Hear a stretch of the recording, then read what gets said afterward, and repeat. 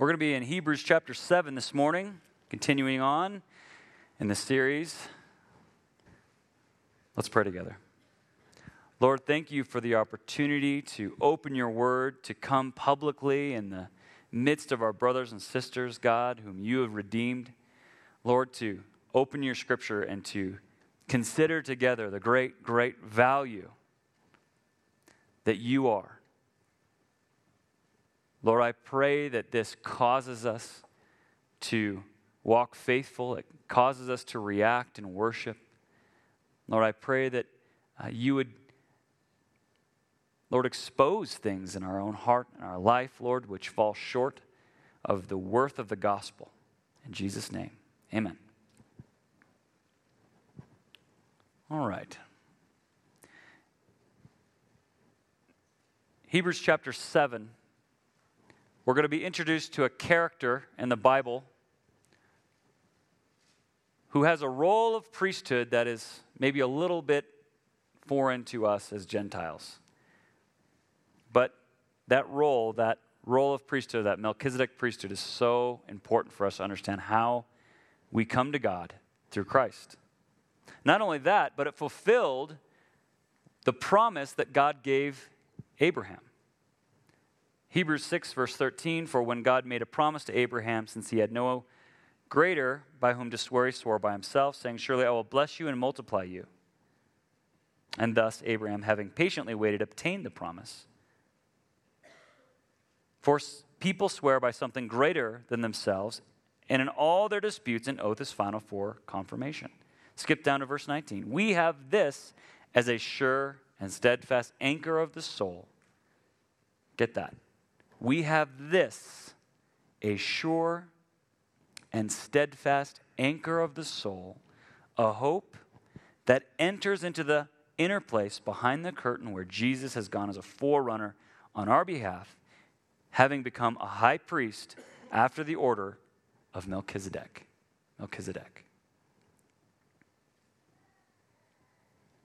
Melchizedek was a man who lived during the time of Abraham. And he's only mentioned in 3 places in the Bible. One is in Genesis 14, when it actually records him alive.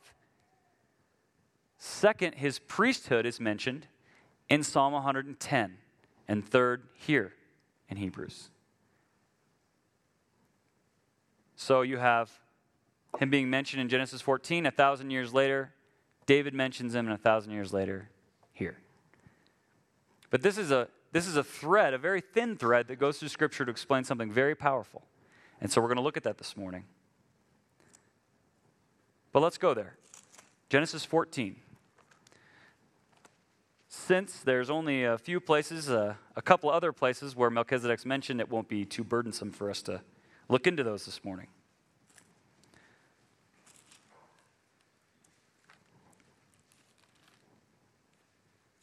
Genesis 14, starting in verse 17, speaking of Abram, after his return from the defeat of Chedorlaomer and the kings who were with him, the king of Sodom went out to meet him at the valley of Shavah, that is the king's valley. And Melchizedek, king of Salem, brought out bread and wine. He was a priest of God Most High. And he blessed him and said, blessed be Abram, by God Most High, professor of heaven and earth, and blessed be God Most High, who has delivered your enemies into your hand. And Abram gave him a tenth of everything. That's it. We got no information on Melchizedek, other than he's a priest of the Most High God, and Abram responds by giving him a tenth. He's a king of Salem and a priest of the Most High God. That's all. A lot of people want to make a big deal out of this person, Melchizedek. I think that's silly because there's a reason why his silence exists in Scripture. In Sherlock Holmes, there's a mystery that Sherlock is solving, and one of them is that the place where someone's murdered, they have a dog that always barks at strangers, but the night of the murder, there was no barking. So whoever the murderer was obviously somebody known by the dog. Right? So silence says something. In this instance, the fact that we don't know anything about Melchizedek, and I'll revisit that later, is a pretty big deal. But that's it. Okay, and then 1,000 years, nobody says anything about Melchizedek. It's very weird. I mean, this guy has no birth record. We don't know if he has so this line goes on, this priesthood. Must have been a confusing thing for many a rabbi. In fact, if you ever want to entertain yourself, just look into what all the theories of all the rabbis said about Melchizedek. There's some pretty wild stuff about this guy that they just kind of spin off because he's so important, and yet we know nothing about him until you get to David. Now let's just go ahead and look at this chapter. And I believe when we visit Psalm 110, that David is probably looking at this Melchizedek in the same observable way that we can see in Hebrews chapter 7.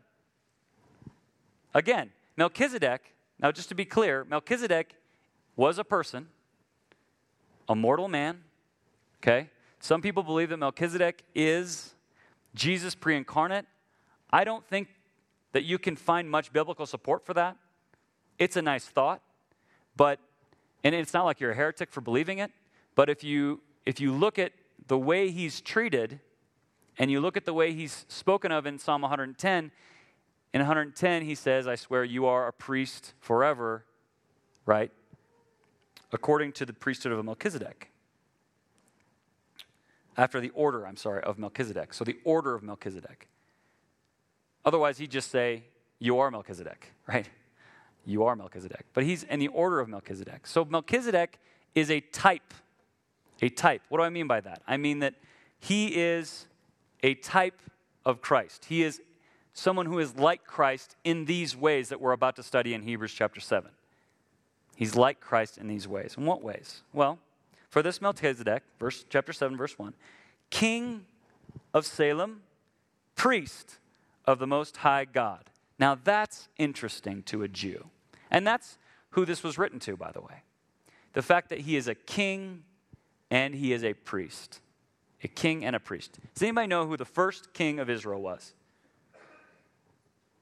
Saul, correct. Saul was the first king of Israel. Does anybody know why he was rejected as king? What's that?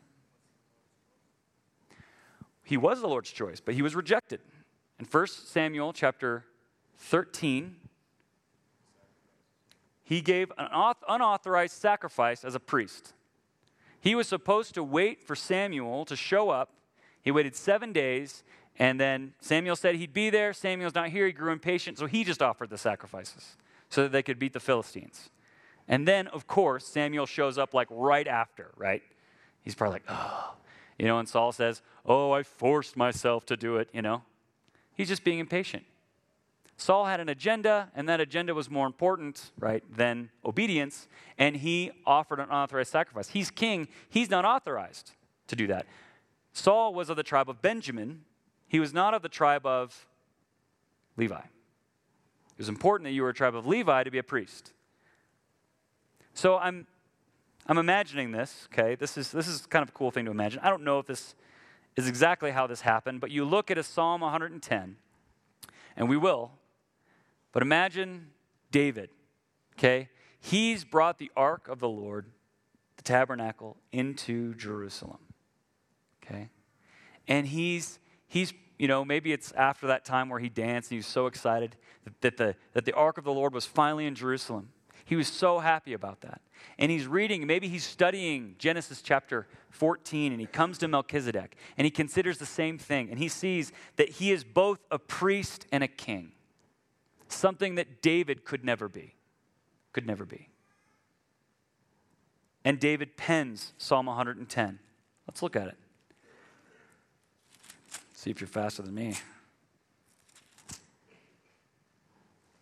Psalm 110. The Lord said to my Lord, and Jesus, by the way, in Matthew 22 made it clear that this is David speaking.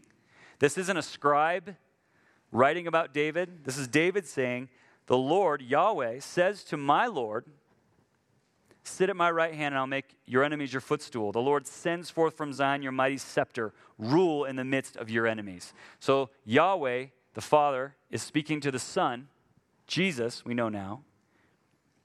Rule in the midst of your enemies. Your people will offer themselves freely in the day of your power in holy garments, from whom of the morning the dew of your youth will be yours. The Lord has sworn and will not change his mind. You are a priest forever after the order of Melchizedek, king and priest.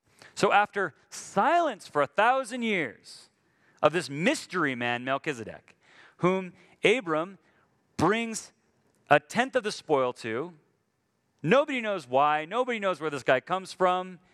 Finally, David says this is where the Messiah is going to be coming. The Messiah is going to have this priesthood. Maybe not knowing why that was so important, he pens it. Inspired by the Holy Spirit, he pens it. And now, we see its significance.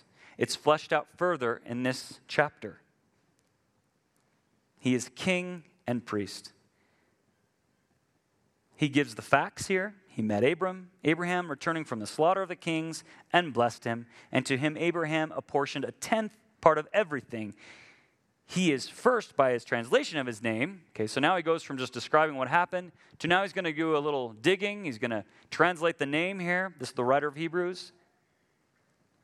He's first by translation of his name, king of righteousness. So Melchizedek, the name Melchizedek means king of righteousness. And then he is also king of Salem. His name means king of righteousness, and therefore the king of righteousness can rule over Salem. Peace. You don't get peace without righteousness. So that order is necessary. You don't have peace with God without having righteousness. God is righteous. He is light, and in him dwells no darkness at all. If anyone walks in darkness and says they have fellowship with the light, they are a liar. Right? Because God is righteous. Me and my sin cannot go to God as I am. And maybe you feel like he should, but you would be wrong. You are lying to yourself, and you should stop doing that.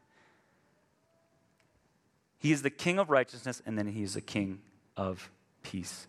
Again, now this is Melchizedek, the order of Melchizedek being compared with Christ. So Christ, of course, is the king of righteousness, isn't he?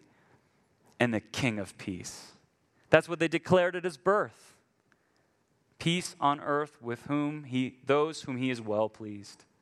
Right? That's what the angels declared. There's going to be peace on earth with whom this king is well pleased.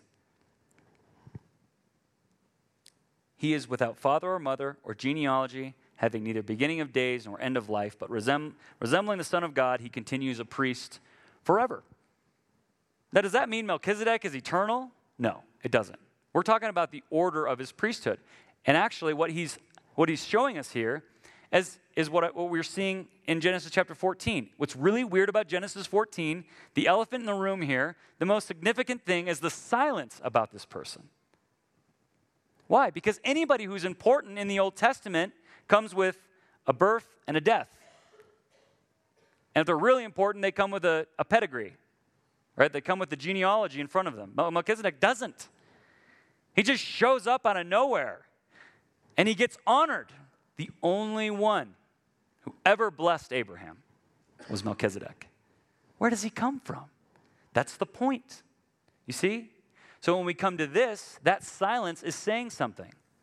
It's saying that just like Melchizedek, as far as Scripture is concerned, he has no time of birth and he has no death. So like Melchizedek, the role of the priesthood is that someone who qualifies for the priesthood of Melchizedek is eternal. That's why it says resembling the Son of God. His priesthood goes on forever. Resembling the Son of God. Notice who resembles who. Jesus doesn't resemble Melchizedek. Melchizedek resembles the Son of God because he is first. Jesus is first. So Melchizedek is a type of Christ, but he is not equal to Christ. He's not equal. But these things we can say about him. MacArthur points out, this is interesting, he's the king of Salem, which is, I think, most convincingly Jerusalem. So by the time Abraham comes through, now just after this in chapter 15, Abraham's told, hey, by the way, your people are going to go down into slavery for 400 years, and then you're going to come back. Okay? But before he goes down, this fella, Melchizedek, is the king and priest of Salem. So again, think about David. He's there. He's the king of Jerusalem, and yet he is unable to do what this king could do. If he could do it then, why couldn't he do it over here? And of course, God gives him the inspiration to write that one day there would be a king and a priest. And in Zechariah 6, it says the same thing. Zechariah 6, got to get through my minor prophets here. They go so fast. Here we are. Zechariah 6, verse 13. It is he who shall build the temple of the Lord and shall bear royal honor and shall sit and rule on his throne. There shall be a priest on his throne, and the council of peace shall be between them both. And the crown shall be in the temple of the Lord.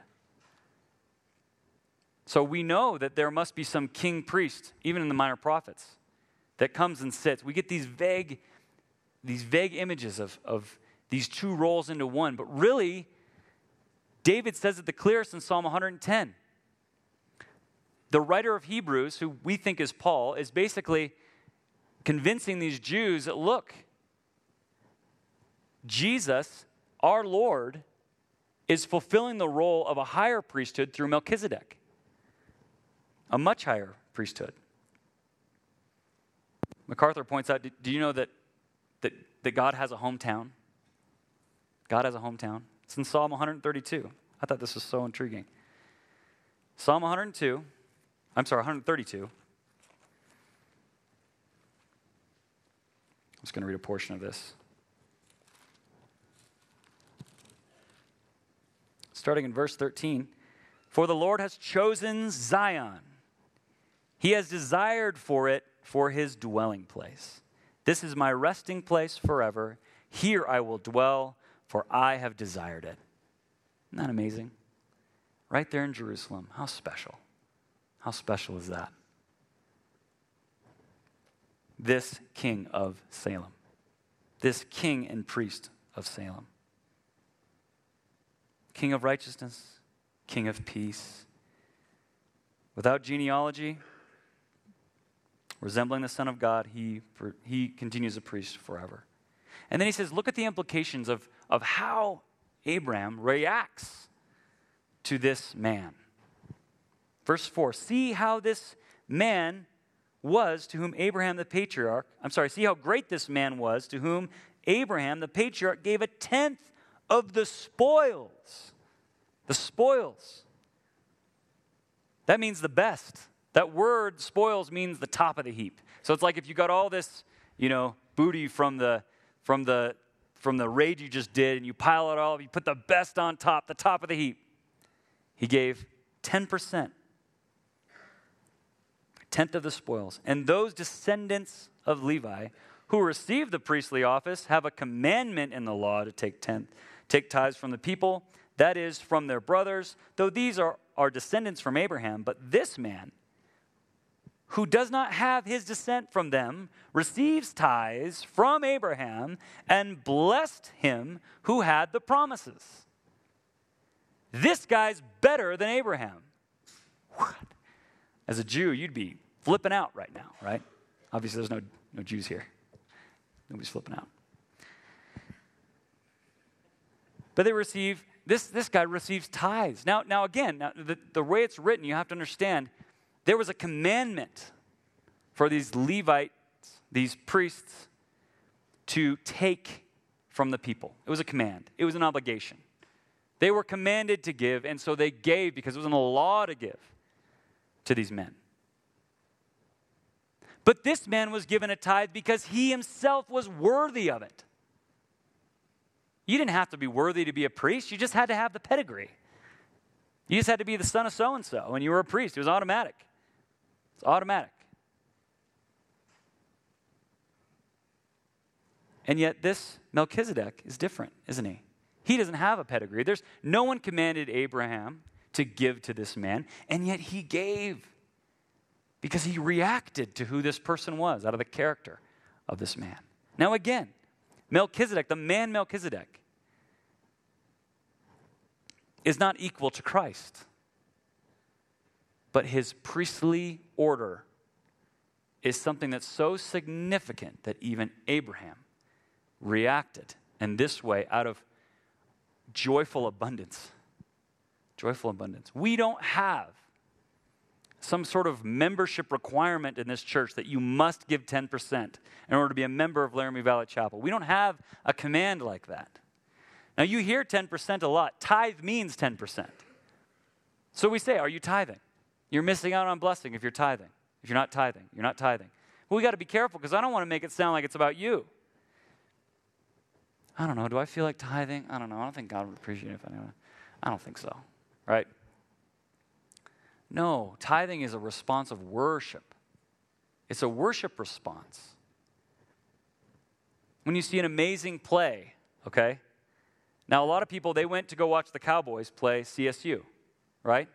And a lot of people were willing to pay money to go and watch the Wyoming Cowboys play football. Now, we don't put our hope in football. If you do, then you are sorely disappointed.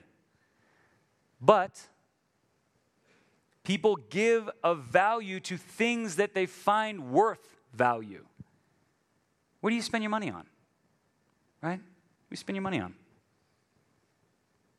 You say, don't meddle, Pastor. Now, don't be meddling on how much I give. I don't know if you give. Frankly, it's not my job to know. It's not anybody's job to know but the Lord. And we don't, so we don't want to pressure people to give because of some written code. It's not in a written code. Giving 10%, this, for instance, if people say, well, giving 10%, that's like in the law, and I don't follow the law. This isn't the law.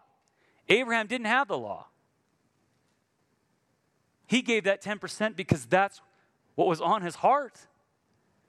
So if you don't give, if you don't tithe, the problem's not with your doctrine, the problem's with your heart. You don't have allegiance toward Christ that causes you to want to obey. You see? We would have it no other way. Because that doesn't give God any glory for you to just give out of obligation. Like you're given to the Levites, right? Give him because it's a command. Like it's paying your taxes. You got to pay your taxes.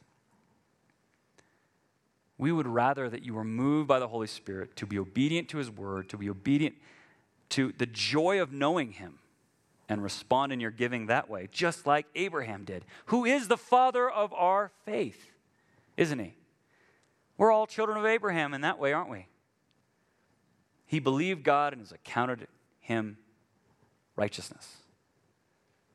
So we are children of Abraham in that way, aren't we? Children of faith. So we ought to look at Abraham's response to this man who just had the role of Melchizedek, and he gave 10%. What about Jesus Christ, who really does have an indestructible life, who truly is worthy? What about him? Have you considered that? Jesus said, where your treasure is, there will your heart be also. Why does God talk about your money? Because he wants to show you that he is actually the one who's providing, not you. It doesn't belong to you. Do you get up and establish your health every day? Do you block the harmful bacteria that could go into your lungs? No. No, you can't do that. It's all a gift. It's a tenth of the spoils, you see? The best. The best. And that comes from a heart that loves the Lord.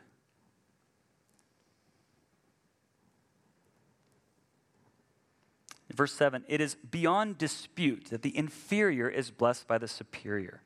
In the one case, tithes are received by mortal men, but in the other case, by the one whom it is testified that he lives. In other words, in one case we see, because this is just a model of Christ, we see these men who are mortal, they die. He's really showing he's diminishing the view of the law and of the priestly system, isn't he? He's really breaking that down. He's saying, look at these guys. Look at Melchizedek and look at these priests. Look at the Levitical priests. These guys are mortal men. They all live and they all die and they have to be replaced by somebody else. But this Melchizedek, isn't he so much better? and the way he looks, and Christ is the fulfillment of that type, he is worthy of that. Worthy of so much more. One might even say, verse 9, that Levi himself, who received tithes, paid tithes through Abraham, for he was still in the loins of his ancestor when Melchizedek met him. That's pretty intense, isn't it? That's intense. So because Abraham is going to produce all the children of Israel, all the tribes are going to come through Abraham, they, in essence, are giving to this priesthood. So the whole system itself is so much less than this Melchizedek priesthood. Verse 11. Now he really turns up the heat. For if perfection had been attainable through the Levitical priesthood, for under it the people received the law, what further need would there have been for another priest to arise after the order of Melchizedek, rather than the one named after the order of Aaron? Who? And he's referencing again Psalm 110. Why is King David at the peak of Israel? Everybody loves King David. Why is he saying, man, there's somebody coming? The Lord said to my Lord, you're a priest forever. I declare you are a priest in the order of Melchizedek forever. Why would he say that if the Levitical priesthood was just as good? Why would he say that? For when there is a change in priesthood, there is necessarily a change in the law as well. For the one of whom these things are spoken belonged to another tribe, from which no one has ever served at the altar. For it is evident that our Lord was descended from Judah, and in connection with that tribe, Moses said nothing about priests. It is so vital that Melchizedek, the role of his priesthood, existed in the Old Testament so that the Jews could see that there was a tribe of priesthood higher. You see, you had to be one of the 12 to serve as a priest. You had to be a Levite to serve as a priest. In the Jewish system, in the Levitical system, only one of 12 could serve in that system. He's saying there's another system outside of that. And I can show you from the Old Testament that exists. That's so important. When you're sharing Christ with someone who doesn't know the Lord Jesus Christ and they are a Jew, you can show them this. Say, what about Melchizedek? Isn't this interesting? Isn't this interesting that Abraham would give a tenth? Abraham, the guy, right? He's the guy. He is the best of everybody who's a Jew. Abraham's the best. He is giving to this guy, and he's being blessed by him. And the superior always blesses the inferior. That's just an observation, right? Jesus is the fulfillment of this of Melchizedek priesthood, and that is powerful. That is true. Jesus, by genealogy, was unqualified to be a priest. Unqualified. Why? Because it was important that you had the pedigree to be a priest. Like I said, you couldn't be a priest unless you'd been in the line. Jesus was of the tribe of what? Does anybody know? It says right here. Judah, right? So he was qualified to be a king. He was qualified to be a king, but he was not qualified to be a priest. He was qualified to rule, but he was not qualified to forgive. In the Latin, priest is pontifex, which means bridge builder. Bridge builder. Takes you from here to God. Jesus was qualified to rule, but he was not qualified to forgive under the Levitical system. But you see, this is why the Melchizedek priesthood is so important. 15. This becomes even more evident when another priest arises in the likeness of Melchizedek, who has become a priest not on the basis of legal requirement concerning bodily descent, but by the power of an indestructible life. For it is written of him, you are a priest forever after the order of Melchizedek. Melchizedek priesthood, to qualify for the Melchizedek priesthood, it wasn't important who your dad was. It was important that you had an indestructible life. Why? Because in Scripture, we don't see any beginning and we don't see any end to the Melchizedek priesthood. And yet, he is honored by Abraham. Therefore, Jesus, in order to qualify to be a priest of Melchizedek, must become a priest of Melchizedek by an indestructible life. Did Jesus have an indestructible life? Amen. He rose from the grave, didn't he? He was crucified, buried, and the third day he rose again. He could not be defeated. He became a priest in the order of Melchizedek. He is qualified. Even more than that, even better than that.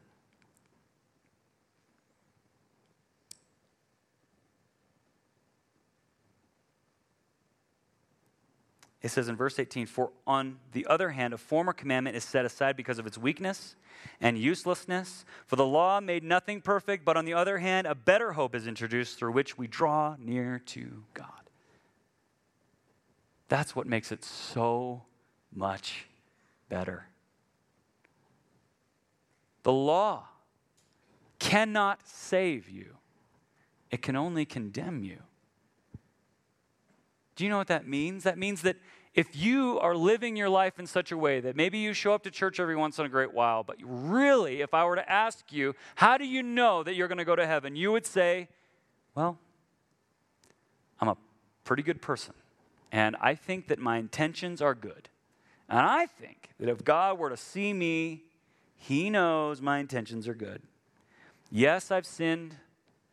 Yes, like Jesus said, maybe I've looked upon another person with lustful intentions, and I've committed adultery.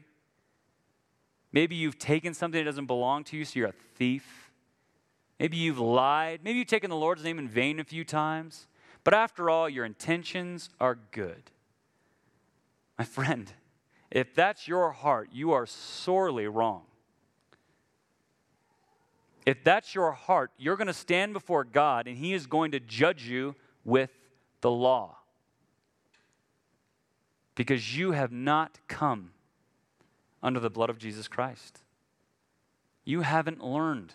You haven't been changed. It says in Psalm 110, he causes his saints to follow him in holy garments. He changes you. 2 Corinthians 5:17, anyone who's in Christ is a new creation. Old things have passed away, all things have become new.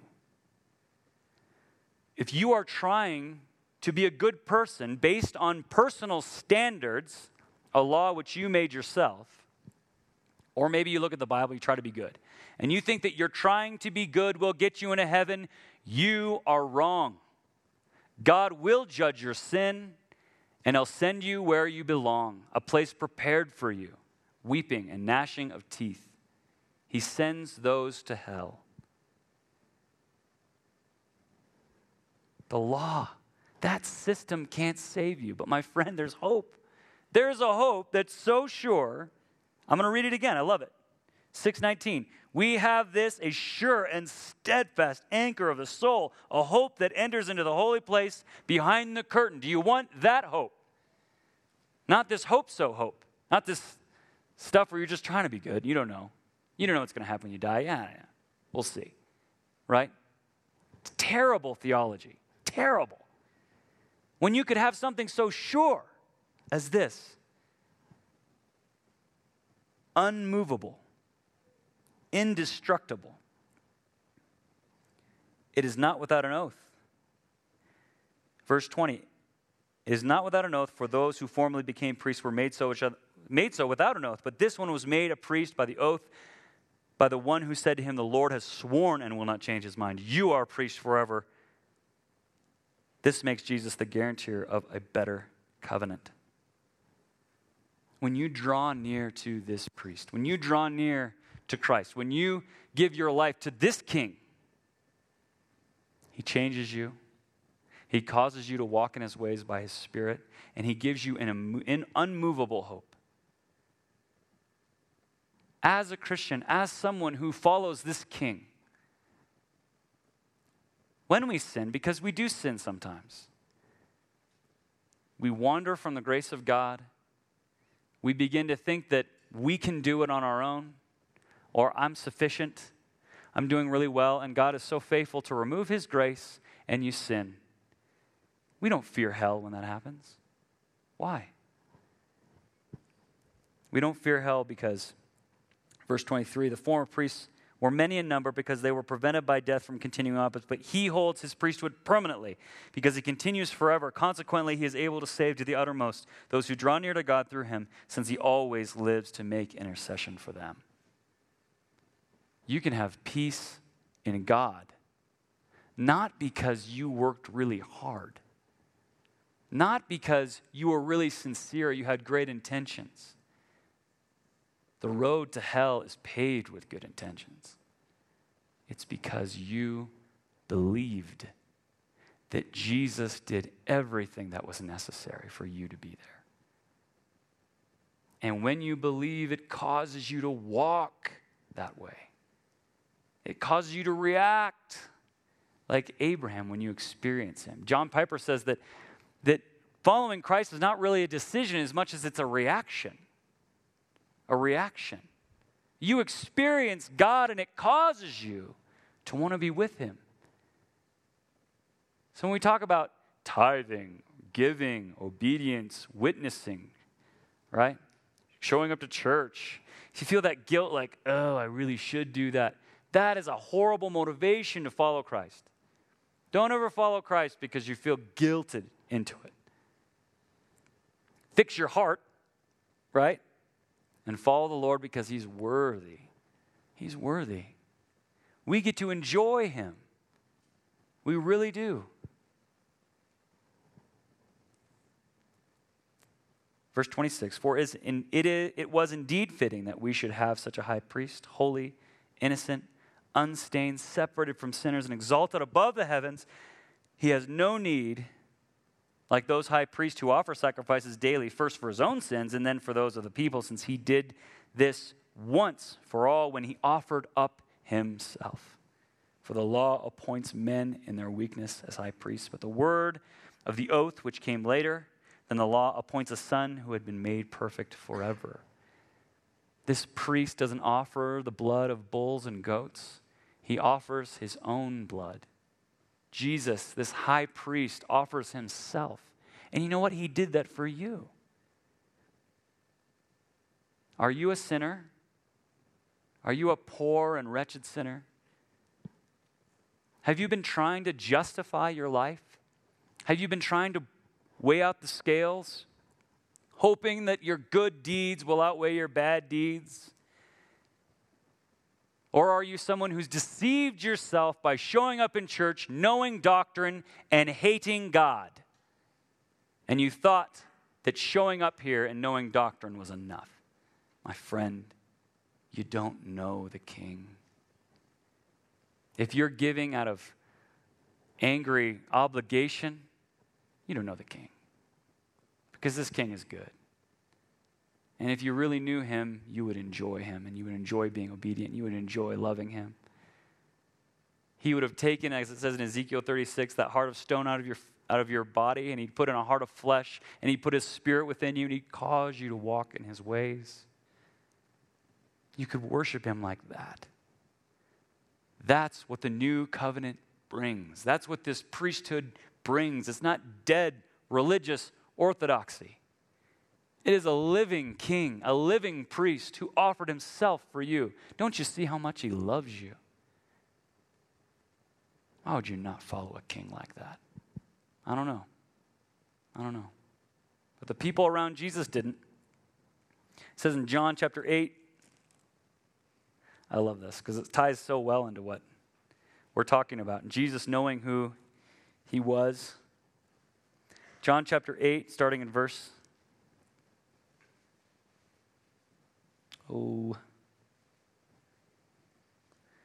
53. John 8:53. Are you greater than our father Abraham, who died, and the people and the prophets died? Who do you make yourself out to be? Jesus answered, if I glorify myself, my glory is nothing.